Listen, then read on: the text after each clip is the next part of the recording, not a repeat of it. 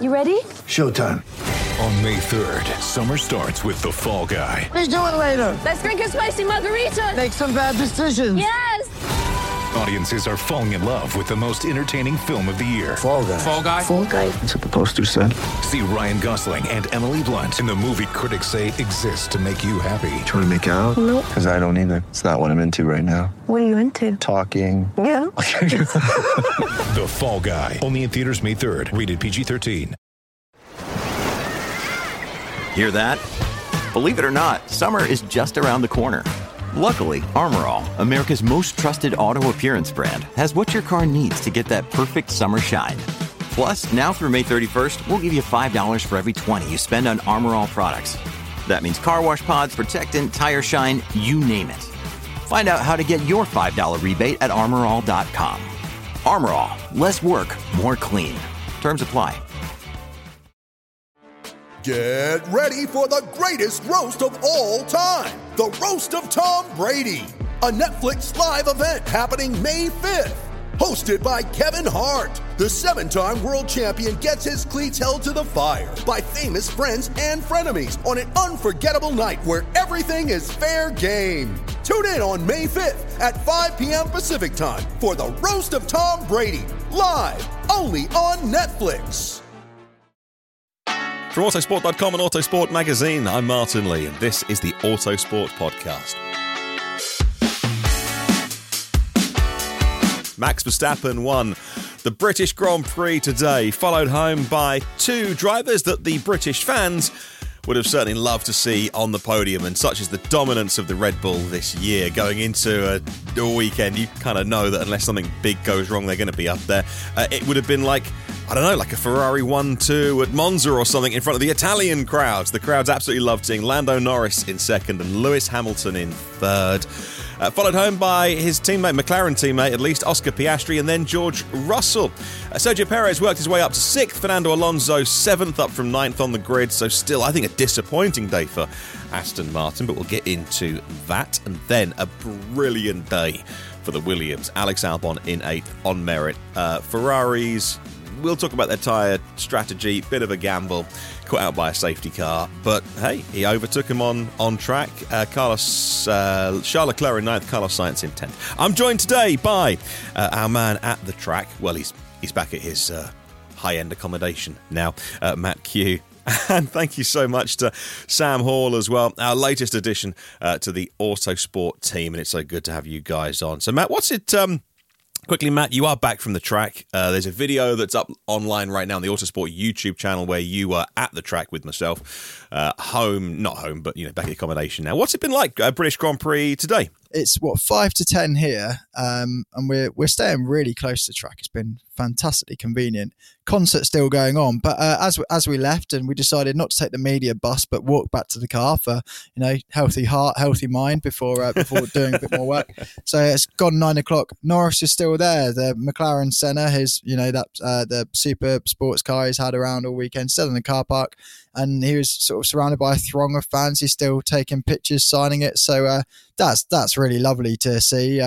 He then overtook us as we walked in, let's say, an exuberant fashion in this 700, 800 horsepower car. But, by the by, if he can control an F1 car, I'm sure he can keep that point in a straight line. But that's been the atmosphere in a nutshell. A bit like the Through Goes Hamilton commentary line from last year, been in the media pen. And so when Norris is crossing the line up on the podium and other drivers having to pause like they do when you're interviewing them with a pesky Porsche Super Cup going around, it's just so loud. Well, they had to stop talking again because of the crowd, because couldn't hear each other. So a decent atmosphere, and also a friendly one. I mean, last year we left the track a lot later, but there's a few people in advanced states of refreshment. None of that this year. It's all been very well behaved. I only saw one guy last night who was in that condition. He was holding onto a tree, and he sort of let go and wobbled, and I'd slowed down a little bit and thought, are you going to walk in the road? And no, he started hugging the tree again. Apart from that, all very, very well behaved. I thought it was a great Grand Prix. Now, I wasn't a classic in terms of loads of action and loads of overtaking. But I still think that was a fantastic spectacle for a sellout crowd of the British Grand Prix, especially the result as well. So we saw Max Verstappen on pole and Lando Norris line up second alongside him, Sam. That start where Lando got a jump on him and Verstappen was defending from Piastri. Verstappen was almost down to third at one point, and Lando was off and enjoying leading the British Grand Prix. Sam, just talk us through how you saw the start of the Grand Prix today. Well, unlike Matt, I was watching from the TV screen in my lovely office, but the roar that you got of the crowd, it was just incredible. You don't get that anywhere else in the world, and it comes through the TV so well. It was just the perfect start. No one could have imagined really that Lando would actually do it. We knew he would try, but seeing that McLaren leading the race and then seeing Max nearly go down third, you thought, could McLaren actually do this? Could they win the race? It really is true that a fast car is a good-looking car, because I wasn't sold on this new livery for the McLaren. But sign me up. I'm sold on this now. I'll keep this all year. I'm happy with this. I thought they should have gone full Mercedes silver. I understand why not. There's sponsors involved and things like that. And Zach Brown said that they want to go back into the papaya heritage, and it's, there was lots of brand talk. It's an important part of the brand, and we wanted to mix both. But how cool would it have just been? If Chrome is your sponsor, just go full retro Merc Works team silver. But there you go. They didn't. But hey, whatever they did, do the same again in 2 weeks. I was watching that thinking, Max is not unlike last weekend where he had a little battle with his teammate, but quickly sorted that one out, and then he was off down the road. Took Max a few laps to get past Lando Norris today. Sam, what were you thinking in those opening stages? Were you thinking, is this sort of not really suiting the Red Bull at this stage? Can McLaren do pretty well here, or was it always pretty inevitable, really, wasn't it, I suppose? It was the latter. It seemingly always inevitable, but the longer it went on, the more that little bit of hope grew, going, you never know, could they? And then equally, when Max, he got past and he didn't exactly pull away like a freight train, he just Lando kept him there for a good 3-4 laps within DRS range, and once he had escaped that, he was gone. I think the gap was something like 9 seconds by the time the safety car came out. So again, you had a little bit of hope with the safety car later on, but it was more the hope of a nationalistic hope. I think that's the way of saying it. I try and remind people, it's a 70-plus-year-old British magazine where the name of our brand comes from, and most of us are based in Britain and English-speaking. We're part of a much bigger motorsport organisation. We've got offices around the world, and I can tell you, because we work with our Dutch colleagues, we have them on the podcast, I help them make their own podcast, they're cheering for Max to win, and that's okay, because our office that we have in the Netherlands, that's what they're there to do.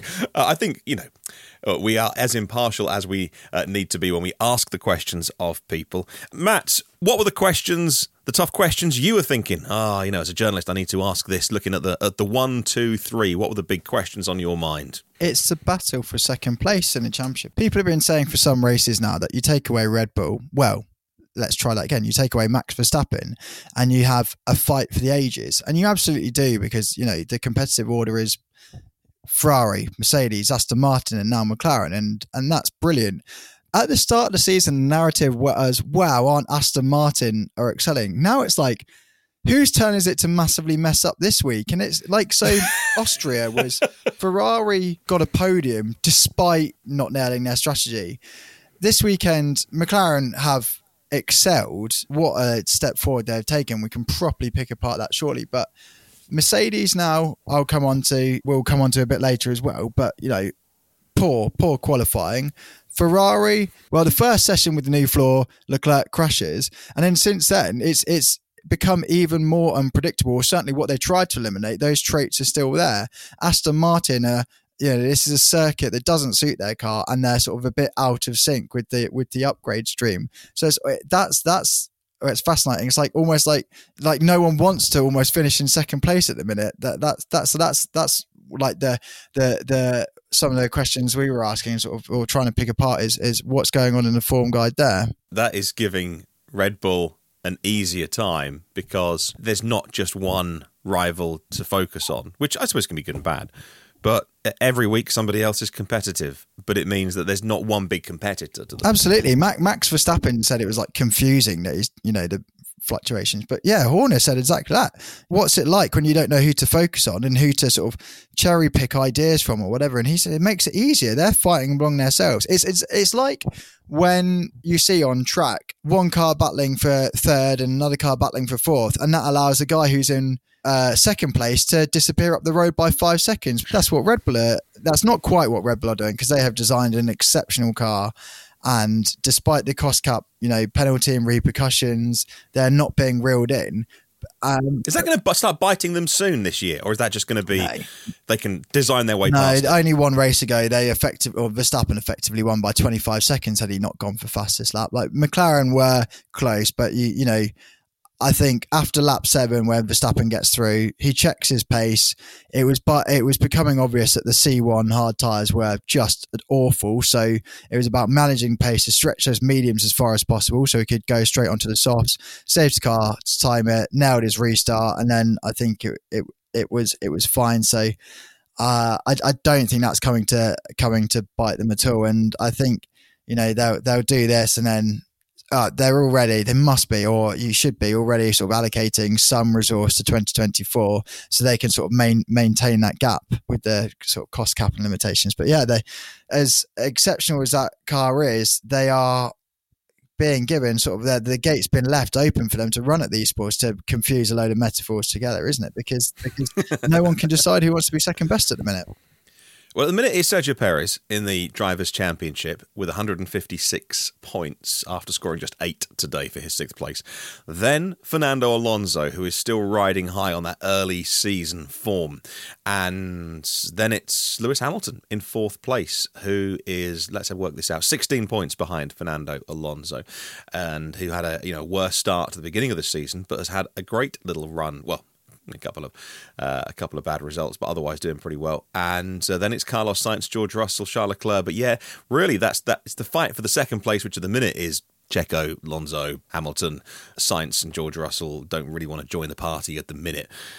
Looking at the numbers, and in terms of I've done the drivers. Let's have a quick look at the teams championship at the minute. Yeah, so Mercedes are above Aston Martin.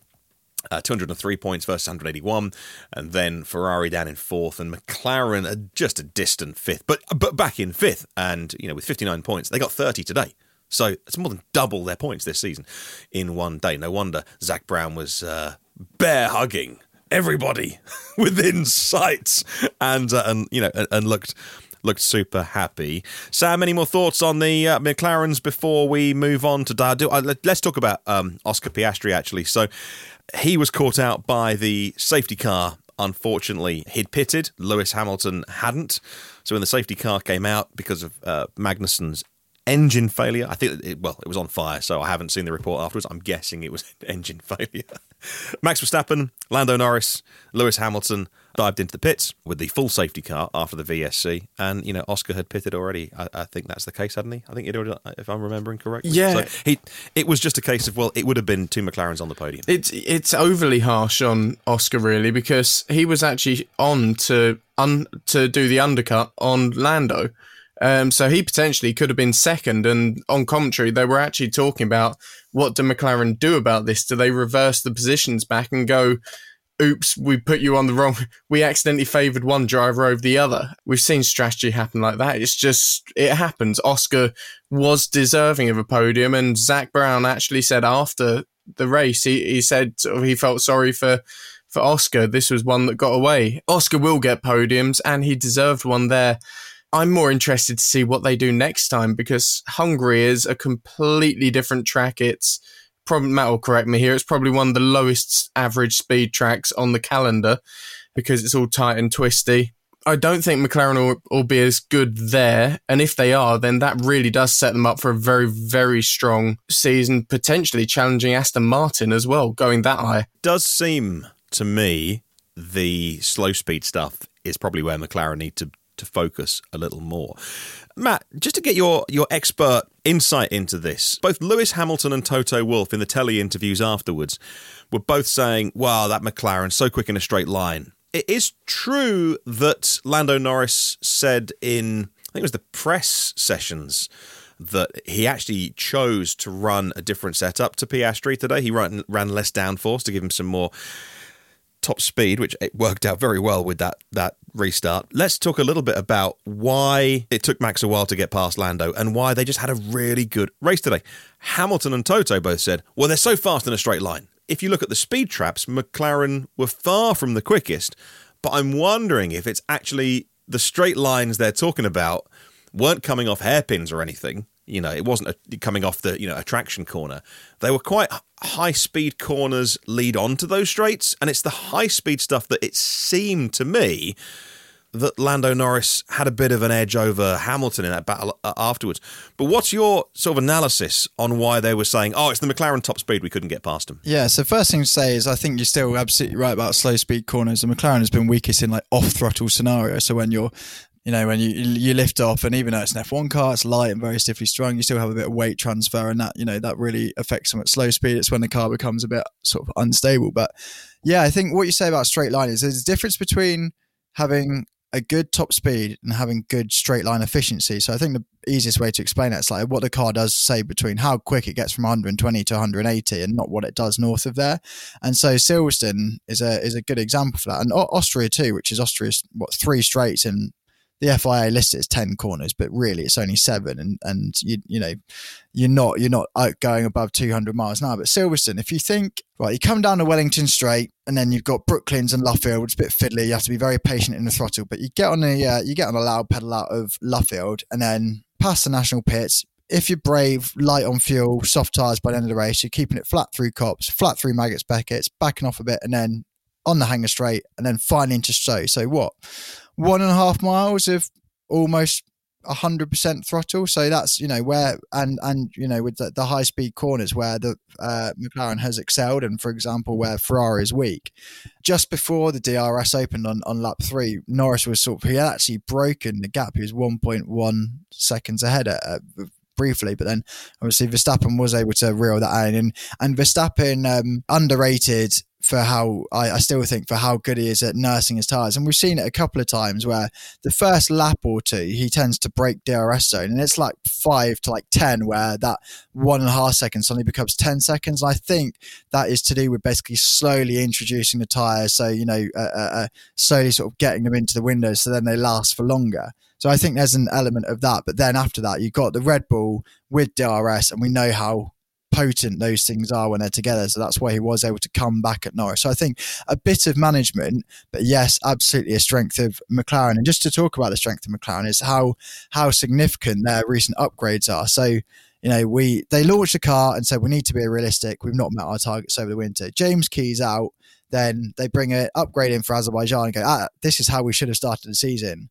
Well, now they're an upgrade ahead of that, and it's a big upgrade. They say virtually every single aerodynamic part on the car has changed over 3 races. So Austria is 50% of the upgrade, Silverstone another 25%, and they'll get more. So rejoice, McLaren fans, potentially even more paces coming in Hungary.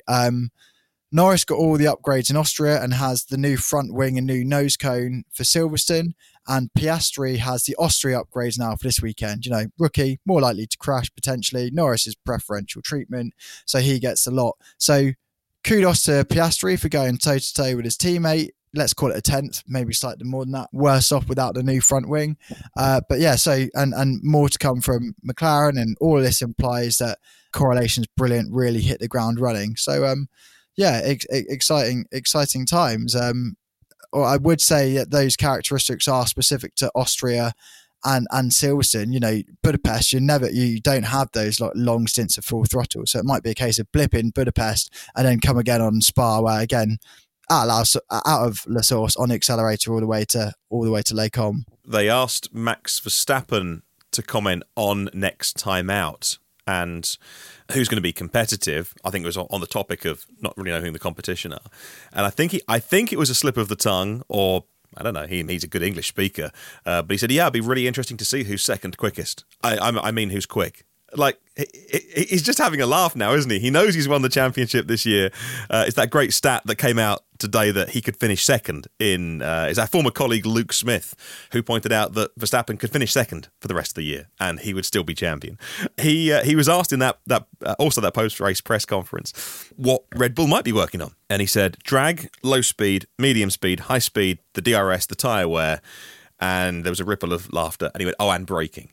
Oh, he's having a laugh now, isn't he? He just doesn't need to worry. He's having the time of his life. Yeah, I think that was when he said, where can a car improve? And he sort of lists every part in the car. I think that's just him sort of laughing. You know, he's a racing driver. He's never satisfied. You know, I'm not for a minute going to sit here and say that Red Bull aren't looking at, you know, or leaving no stone unturned in order to find that last, you know, hundredth of a second or whatever. But you know, they could leave that car well alone and just, you know, basically have low downforce, medium downforce and high downforce wing specs and just roll it out from there. Nothing has phased that car. I mean, whether it could be even better if it was like tailored to a specific track or whatever, who knows? But the beauty of the RB18 and now RB19 is that nothing phases them. That operating window is so wide. And that's, you know, where you talk about why Ferrari can be mega one week and rubbish the next. They're knife edge races. If they're not happy, they're nowhere. Whereas that RB19, you can just throw anything at that and it seems to laugh. And then you've just got Verstappen. He's like, oh, you know, what did he say today? It's like when he radioed, say, guys, Leclerc's pitted. Do we need to change anything? And he was asked, what was that all about, Max? And he's like, well, you know, I was basically just making sure they were paying attention. Hadn't gone to sleep on the pit wall. That's a level we're at now, is it? And you know, one which he would have seen on the big screens because the car was behind him. Yeah. So he's watching the telly while he's driving a Grand Prix car. And we're now, by way of context, 11 race wins in a row. So that's, you know, McLaren 1988 spec, Senna, Prost. Not bad. Teammate battles. Sergio Perez started 15th. I've had plenty of people talk about, and media commentators, he scythed his way through the pack. And no, well, he finished 6th and he started 15th. It was a half-decent recovery drive in an Adrian Newey rocket ship. So it was okay. I think he will need the summer break, hopefully, to reset. Sergio can come back strong. Decent recovery drive is making the most of the safety car, and he'd pitted before the safety car, so that caught him out. I'm trying to give the guy a break. He needs to get his qualifying sorted, and Christian Horner has said so as much. Understatement of the year. Right, we're going to take a little break because we've been nattering for 25 minutes. We'll stop now and we'll come back in a second. We'll continue talking about this year's British Grand Prix. Stick around. With threats to our nation waiting around every corner, adaptability is more important than ever. When conditions change without notice, quick strategic thinking is crucial. And with obstacles consistently impending, determination is essential in overcoming them. It's this willingness, decisiveness, and resilience that sets Marines apart. With our fighting spirit, we don't just fight battles, we win them. Marines are the constant our nation counts on to fight the unknown. And through adaptable problem solving, we do just that. Learn more at marines.com. When you need mealtime inspiration, it's worth shopping Kroger, where you'll find over 30,000 mouth-watering choices that excite your inner foodie. And no matter what tasty choice you make, you'll enjoy our everyday low prices, plus extra ways to save, like digital coupons worth over $600 each week. You can also save up to $1 off per gallon at the pump with fuel points. More savings and more inspiring flavors make shopping Kroger worth it every time. Kroger, fresh for everyone. Fuel restrictions apply. Okay, let's talk about the battle behind the leaders then. So Verstappen, for a while, not in the lead of the race after starting on pole. That was Lando Norris, but he quickly got that back and controlled the race from the front. But the Mercedes, just very quickly, Sam, we saw Lewis Hamilton start 7th, but I think maybe he went down to 8th or 9th. He had a bit of an off on the first lap. He took the run off. And George Russell, who there was a lot of radio chatter about rain, which never arrived, and tyre strategy and stuff like that. George, another driver who pitted before the safety car on lap 33, 32, 33, and so he missed out. He finished 5th today. Sam, how do you think Mercedes will be feeling on the very, very short truck ride home back to Brackley? I think Mercedes are going to be feeling, especially Lewis, will be feeling quite lucky and fortunate, actually. Because Lewis was not going to get that podium without the safety car. He was behind George at the safety car. and he only leapfrogged him because of the safety car. So I think if you go by actual pace, Mercedes didn't have it to be on that podium. That was a fortunate podium. It's difficult to see where they've actually moved much in the pecking order. They've always been sort of third or fourth. Sort of, you started the season, Ferrari, Aston Martin and Red Bull were clearly ahead of them. And then it was just sort of arguably they've stuck in the same place, just the other teams have moved around a bit. It's a day that they'll enjoy, but there'll be some head scratching going, well, how did that happen? Where can we be better? And it'll be the same answer as Max gave everywhere. Everywhere. There was so much praise for the McLarens. That came from George Russell as well. George Russell, when he was following Oscar Piastri, also jumped on the radio just to give McLaren some praise. I always find these surprising when they use these radio calls. You wonder what's the point of those? They're going to get played out on the telly or on the internet afterwards, and so you're just praising somebody else. But maybe there's sometimes an ulterior motive. These drivers know that everything's going to be played out. George Russell was the only one of the top runners who started on the soft tyres but made it last over 30 laps to everyone's surprise. So they made the tyres work. He went soft medium, so no real tyre drama there, unlike... I guess we didn't really talk about Lando Norris's tyre drama. I'm not sure it was massive tyre drama on Lando. They chose to fit the hard tyres rather than the soft tyres, and he made a comment on the radio in the warm-up lap, and then just to rewind a bit, and then Lando then mentioned it to Coulthard in the interviews afterwards. And because of that, I think people just kept asking him if the team made a cock-up today by putting the hard tyre on. And I think he got really bored. I think he realised, I've opened a can of worms here, because every question was about those. Matt, just very quickly, was that a mistake, putting him on the hard tyres? Because a very robust resumption of the race after the safety car came in, but him and Lewis fought really cleanly. It was close, but it was really clean. We love to see it.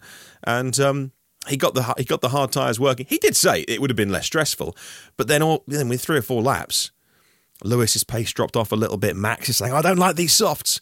Was that a bit of a screw up? What have McLaren said why they went with a contra strategy there and made Lando work really hard to keep Hamilton behind him? Yeah, I don't think it's a screw up. I think one, you might consider, you know how Max has once a race, he'll say, I've got a downshift issue or a vibration, which is never a thing, just to sort of, again, keep people on their toes. Maybe that the soft tyre complaining about that was his example of that this time. But no, I think, you know, if you're doing, basically, McLaren wouldn't have beaten Max Verstappen anyway, any which way. So to get second place is maximum return. So really, whatever they did, you can't pick too many holes in it. And yes, it did require a lot from Lando Norris. And if you're doing your sport driver ratings, which Jake Boxall Leg is a couple of walls behind me, I think you argue Norris's score up, because on the slower tyre, he kept Hamilton behind, and vice versa, you argue Hamilton down because he didn't do enough on the faster compound.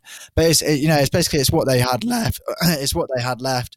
There are too many laps to go, I think, for them to reliably make a soft tyre work to the end. And the tortured metaphor I used when we did the video earlier, Martin, was like, it reminded me of like a round of countdown where you go to Carol. Well, it's Rachel Riley now, isn't it? But you go, I'll either take a safe 5 or a risky 7, something like that. And I think that's what it is like, do you go on a soft and nurse it to the end, or do you battle on a hard? And, you know, we saw Ferrari have that choice as well. Do they pit slightly earlier and go for a hard tyre and have to defend position, or do they pick later but then have more positions to recover late on in the dying laps by going more aggressive? Just sort of bit risk versus reward. But whereas usually it's easy to sort of sit back and pick fault with strategy, I think this was a bit more 50-50. So considering McLaren came away with second, I think, yeah, fair play. No sort of massive criticism this end. You can tell that I've been graduated from student day slightly longer than Matt, because Matt can still pick out decent daytime telly examples to illustrate his Formula One points. I've got a great Homes Under the Hammer analogy coming shortly. Stay tuned. What amazing. All right, okay.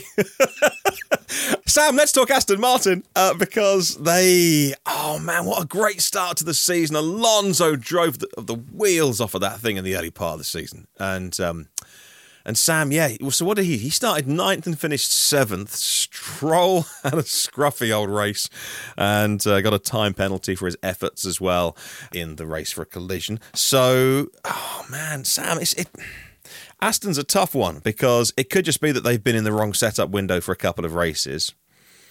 Or is it that they're starting to be out-developed? Have they gone down a bit of a different development road that isn't working? Or is everything fine at the helm of the ship and it was just a couple of races to forget and we move on and they'll be back up their possible podiums? What do you think?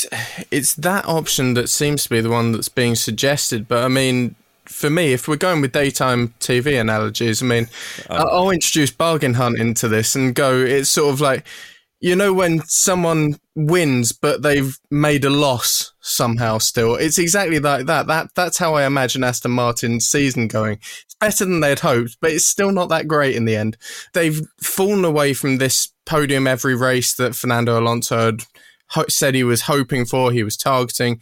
Yes, it is going to be the other teams are now bringing their developments and they are catching up. And we always said these regulations, there was going to be field convergence. But you look at the rest of the season, you go, well, they're going to have less aero testing time than other teams.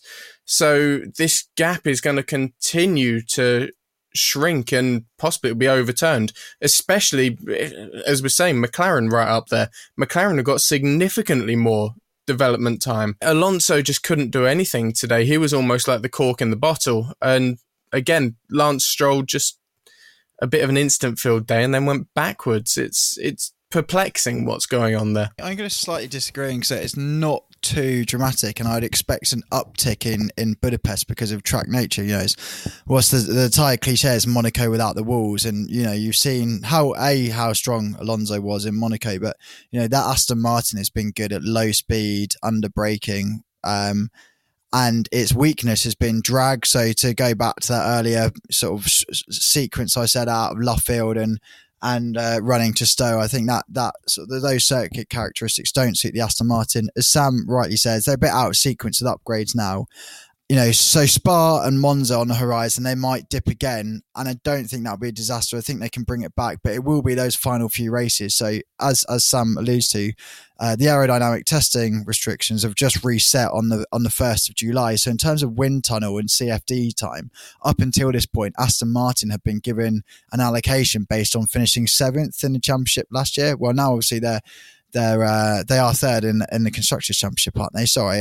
Yes, they are. They're 3rd in the Constructors' Championship. So that's where they'll go. They'll have their allocation reduced. But because of long lead times, their next few couple of upgrade packages, whether it be a tweaked floor or tweaked wing, will be based on having been 7th. So I've been able to dedicate more resources to it. So it'll be towards the end of the season, perhaps more for the 2024 car, where they'll begin to miss out because of the reset. But I think, yeah, it's a difficult run of races in terms of Spa, but Hungary, I'd expect Alonso to be sort of back where he was Canada spec, where, okay, Canada, you've got the big straights, but also it's all about the slow speed chicanes there as well, and he was competitive there again. So I wouldn't be too disastrous. And then if you take a step back, bigger picture, Aston Martin no one was expecting Aston Martin themselves to be this good at the start of the season. So I think they probably had like a bit of sneeze factor in their results where they accepted like, okay, if we drop back ever so slightly, we can take that and we'll be quite content.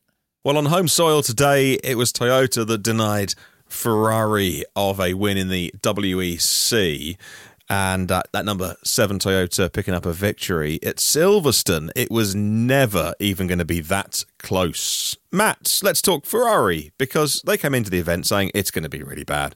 And well, maybe self-fulfilling prophecy, or well, they just knew that it was not going to be the strongest of weekends. They didn't get off to a great start on Friday, and they couldn't get their long run pace sorted, and then it seemed to go downhill on a Sunday afternoon. Because when you think about it, Leclerc was, for a large chunk of the first third of the race, Leclerc was running 4th, Sainz was running 6th, looked okay.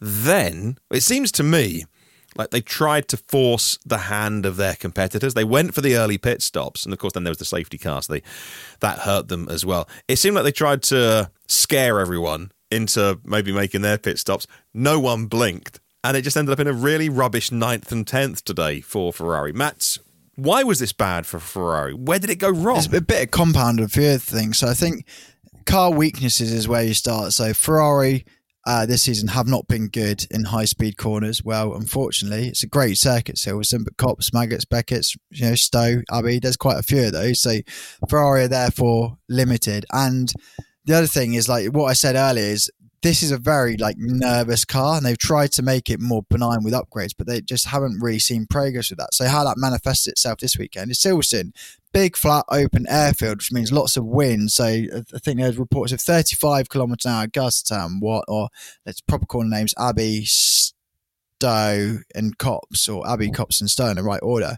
And the Ferrari is really susceptible to them. So it meant that basically when it was a tailwind, it was unsettling the car, so they couldn't, get the traction down to launch out of corners. And then it was unstable, backing off. And Sainz reckon, depending on basically the gusts, he could be 3 to 4 tenths difference in lap time, lap to lap, because it was so inconsistent. And so because they didn't have the pace to go forward, I think that's forced their hand into their strategy where they take on the hard tyres, and then safety car comes out and scuppers them. So I think one's fed into the other, but neither in isolation are good. Sam, what are your thoughts on Ferrari here? Typical Ferrari is what Ferrari have been like for the last couple of years.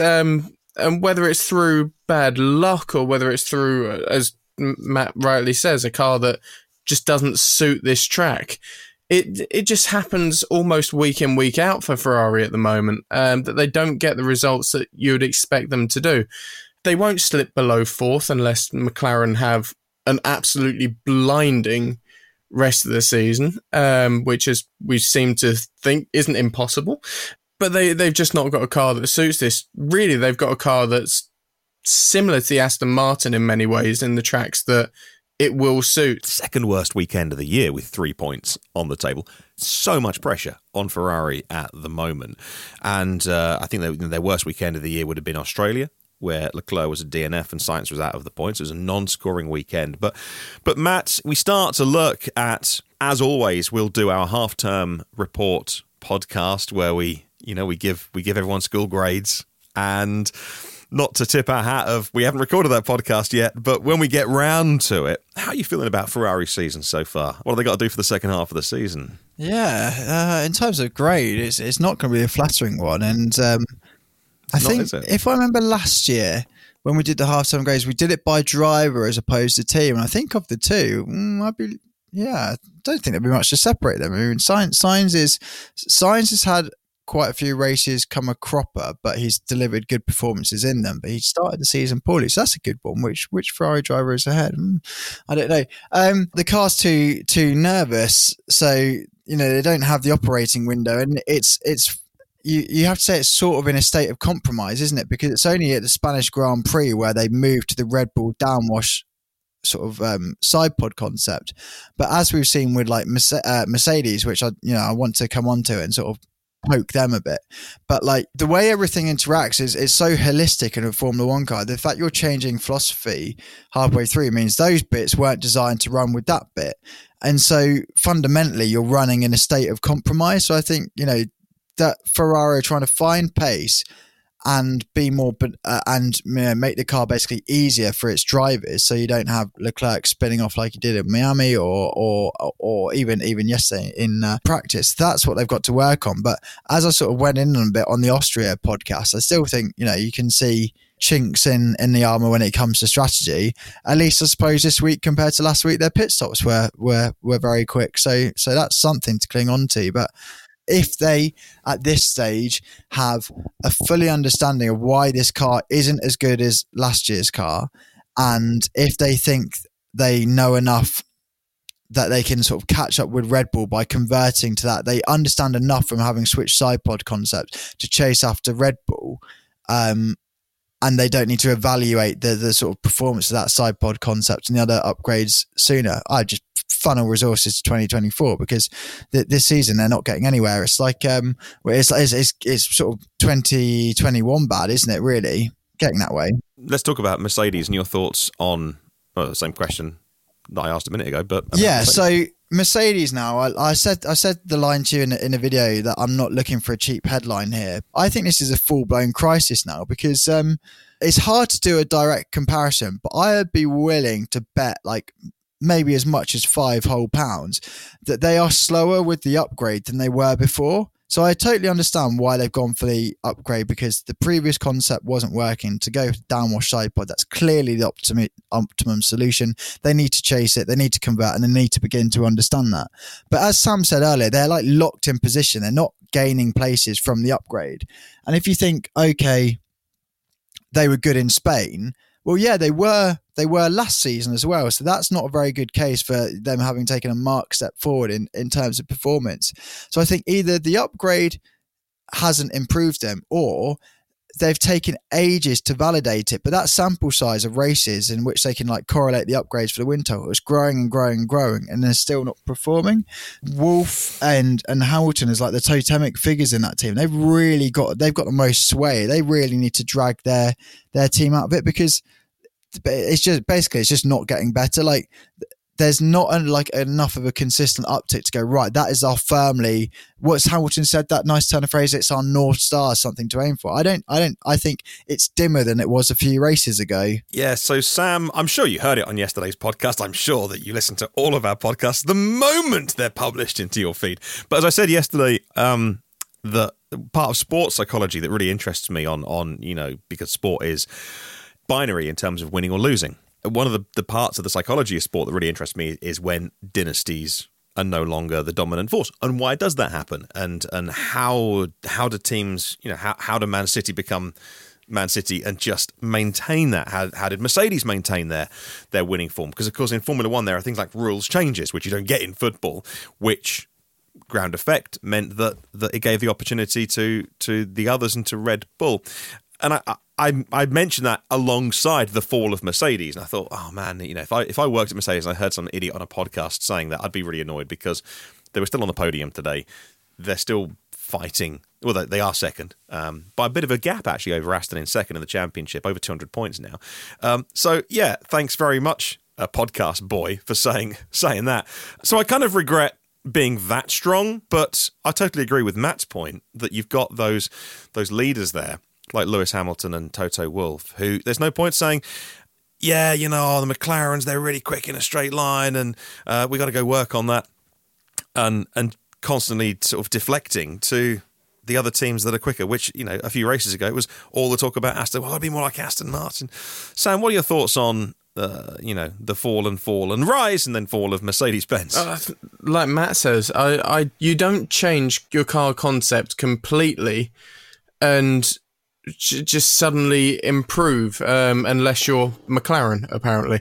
They had such a radically different concept. At least McLaren's was in the same vein as what Red Bull were doing at all points. But Mercedes had such a radically different one that they're having to unlearn everything they've done. To be honest, I don't think it's something that you even do next season. I really don't think that Mercedes are going to come back from this within the next 2 seasons, or 1.5 if you include the rest of this one. And if you're Lewis Hamilton, you seriously have to ask some questions about, I've only got so long left in my career. Is there a seat somewhere else that I could be winning again? Like, is there a hapless Mexican that's not very good at qualifying, for example? I like the look of this. I like the look of this new Apex Grand Prix team. They're on the grid today, weren't they? He could be a teammate to Brad Pitt. I mean, that could happen. Hey, we should take another break, and we'll be back in a moment, and we'll finish off the podcast. Dear Williams fans, I have not forgotten Alex Albon. Just saving the best till last. Back in a moment. Lucky Land Casino, asking people, what's the weirdest place you've gotten lucky? Lucky? In line at the deli, I guess? Aha, in my dentist's office. More than once, actually. Do I have to say? Yes, you do. In the car before my kids' PTA meeting. Really? Yes. Excuse me, what's the weirdest place you've gotten lucky? I never win and tell. Well, there you have it. You can get lucky anywhere, playing at LuckyLandSlots.com. Play for free right now. Are you feeling lucky? No purchase necessary. Void where prohibited by law. 18+. Terms and conditions apply. See website for details. Okay, round 2. Name something that's not boring. A laundry? Ooh, a book club. Computer solitaire, huh? Ah, sorry, we were looking for Chumba Casino. That's right. ChumbaCasino.com has over 100 casino-style games. Join today and play for free for your chance to redeem some serious prizes. ChumbaCasino.com. No purchase necessary. Void where prohibited by law. 18+ terms and conditions apply. See website for details. Right, welcome back to the podcast. And so, yes, I know we haven't talked about Williams and Alex Albon yet. Finishing second, third in the practice sessions, they weren't doing glory runs. They weren't just running on fumes. They said, "Oh, we've got some decent pace here. We just need to work out why, and then not screw up Sunday." And I don't think they did screw up Sunday. And Alex Albon started 8th and finished 8th, ahead of the Ferraris on pace. Managed to do some overtaking. He did run down in 10th. For a long time and dropped down to 11th at one point, but I think acquitted themselves really well. Best result of the season for his teammate Logan Sargent, just outside of the points. Mats, how impressed with Williams were you, and will we get to see this rapid Williams pace again at certain tracks this year? Yeah, so I'm definitely impressed by the result, not necessarily the execution. I mean that in a way that it's better to not have a clue why we're quick than get to the end of Sunday night and have a perfect understanding of why we're slow, which is a really nice soundbite. I like that. But I ever so slightly get the impression that it's now Sunday night and they're still not entirely sure why they were fast. So they've got the strong result, but that does make it slightly harder to be repeatable. But what they did say is that we'll hold our hands up. We think we've been flattered by our rivals being dreadful. So the AlphaTauri update absolutely hasn't worked. Alfa Romeo, they've got all this extra money this year, so they're actually finally up to the cost cap. They've not improved one iota. Haas, unreliable, blah-de-blah-de-blah-de-blah. You can go on and on and on. But yeah, so they think they've gained some positions from that. Then without sort of repeating myself too much, the Williams we know about, it's you want to say straight line efficiency, but it's basically more lack of aero. So, that again performs well in a straight line. So yes, this is repeatable at Spa and Monza. Definitely not for Budapest and Zandvoort. And it was consistent in both cars. Best performance by Logan Sargent. I think it's the happiest he's been in the car, and what a time to do it, because managers and team bosses start to meet over the summer break. So the good results living long in the memory. And I also think you've got the factor that, or opposite of Ferrari, where because Williams politely, and I'm not saying I could design a better job myself, but it's not the most complex car aerodynamically. I also think that compared to previous Williams, you think back to sort of Zandvoort and was it last 2021 stuff when Latifi was getting blown off. I think this is quite a benign getting pushed off track by the wind. It was like a nice, simple sort of like vanilla yogurt. It was completely inoffensive, and so they sort of picked up the pieces as a result of that. But yeah, a superb result. And Albon, he deserves all the accolades coming his way because he's doing a mega job. I think just sort of slightly on his mental state, I think he was criticised last year for, or not criticised, but going George Russell was an incredibly hard taskmaster at Williams, really pushing them to be better, on them all the time. And he came, and you've got Alex Albon, who is very, very nice. And I'm sure he is very, very nice in engineer debriefs as well. But he's getting more and more angsty over team radio, which I think is a good thing. One, it's ever so slightly entertaining, but it shows how driven he is, to push his team forward. And I think it's why he has, as far as we're concerned, a completely open book policy with Logan Sargent. There's probably a psychological element going, I think I'm faster than you anyway, so I don't need to be too worried. But, if I include you, we're getting double the amount of data, we're pushing this team forward, we're not tooling around at the back. So I think, yeah, sort of lots of praise to Alex Albon. Loads of praise that way. And I mentioned on yesterday's podcast that Logan Sargent, one of a couple of drivers who hadn't switched on his season until today. And I think he's switched it on today. Didn't finish in the points. He'll be disappointed about that. But to finish not far behind the Ferrari Carlos Sainz, he'll be very happy about that. Another driver who, he is going to have an unpleasant summer is Nick de Vries in the AlphaTauri, and Yuki Tsunoda and Nick de Vries 16th and 17th today. Oof, that is so much work to do at AlphaTauri. So much work at the Alfa Romeos. They are not going to be happy with Valtteri Bottas. Of course, he started from the back because he wasn't fueled, and in other words, he couldn't provide a sample, and so he ran out of fuel in qualifying and disqualified, but Bottas in 12th and Zhou in 15th. They're not going to be Alfa Romeo really unhappy with again today. We saw that Kevin Magnussen, his engine failure was what caused the VSC and then the full safety car, which really did shake things up. And so he was a DNF, but Nico Hülkenberg finished 13th in the end, and he had a bit of a tussle, losing some of his front wing at early parts of the race. A bit scruffy today. And then who haven't we talked about? Oh, goodness, the Alpines, of course. My apologies to everyone working at Enston. One to forget.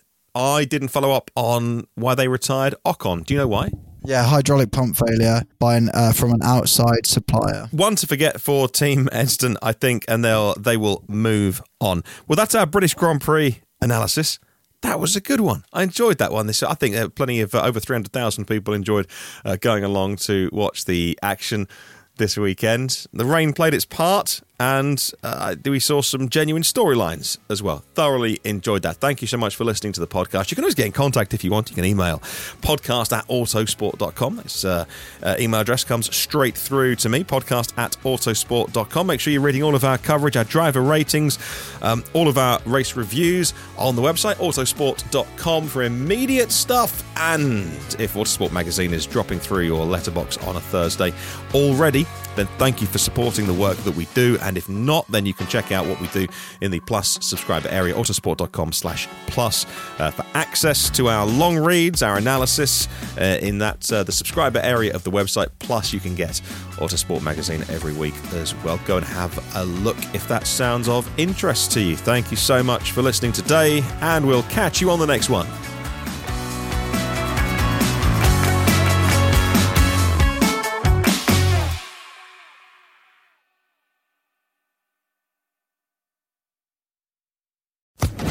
Social Podcast Network. Hello, it is Ryan, and we could all use an extra bright spot in our day, couldn't we? Just to make up for things like sitting in traffic, doing the dishes, counting your steps, all the mundane stuff. That is why I'm such a big fan of Chumba Casino. Chumba Casino has all your favorite social casino-style games that you can play for free anytime, anywhere, with daily bonuses. That should brighten your day a little. Actually, a lot. So sign up now at ChumbaCasino.com. That's ChumbaCasino.com. No purchase necessary. VGW Group. Void where prohibited by law. See terms and conditions. 18+.